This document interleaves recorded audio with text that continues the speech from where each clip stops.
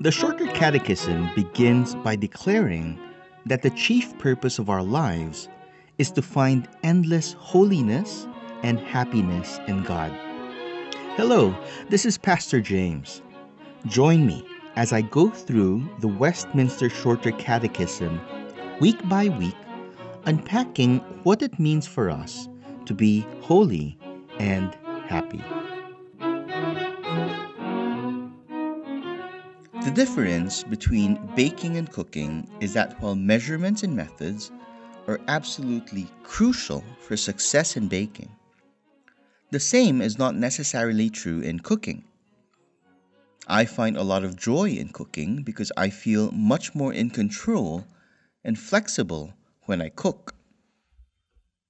I get to follow my intuition and I can change some things as I go. Baking, on the other hand, I just cannot seem to enjoy as much. I am sure that innovation and creativity are also possible in baking, but it seems to me that the strict measurements and steps required for the process of baking are just too limiting and unforgiving for a free-spirited home cook like myself.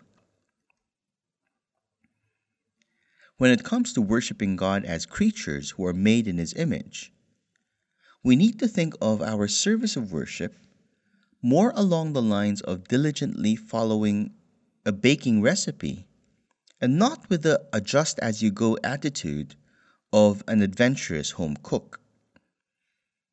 Because worship is all about rendering to God what is due to Him, and because we can never know the will of God apart from His making it known to us, proper and acceptable worship can only ever be according to what He has revealed to us in the Bible. In other words, we must worship God not according to our own imaginations and emotions, but instead according to His own terms.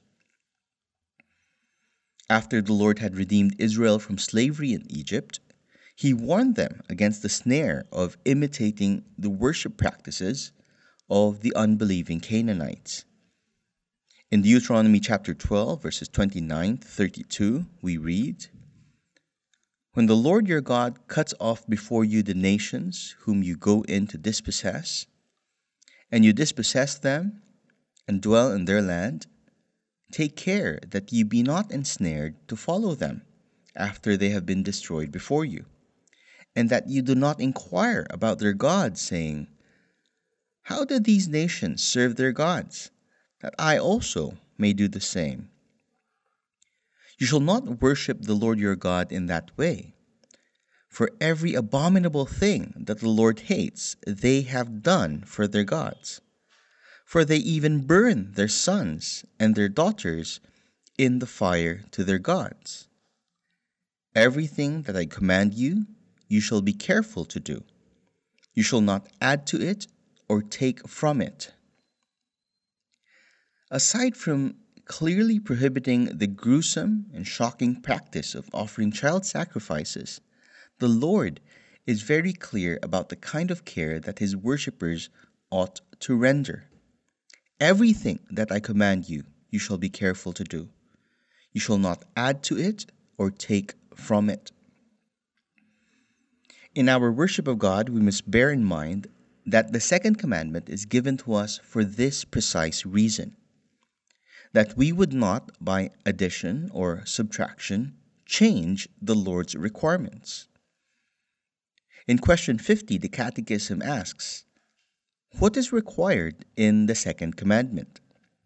Answer: the second commandment requires the receiving, observing, and keeping pure and entire all such religious worship and ordinances as God has appointed in His Word. The requirement is that we receive and observe what God has appointed in His Word about worship, so that we can faithfully and dutifully worship Him as we ought. This means that insofar as we desire to worship God rightly, we must also devote ourselves to search the Scriptures so that our worship may not go beyond what the Bible prescribes. This also means that we must go as far as the Scriptures go, so that we do not fall short of what the Bible expects from us.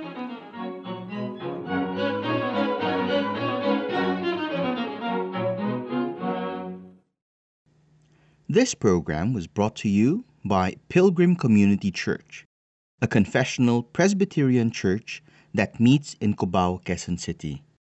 For more information, please visit our website at pilgrimcommunity.church.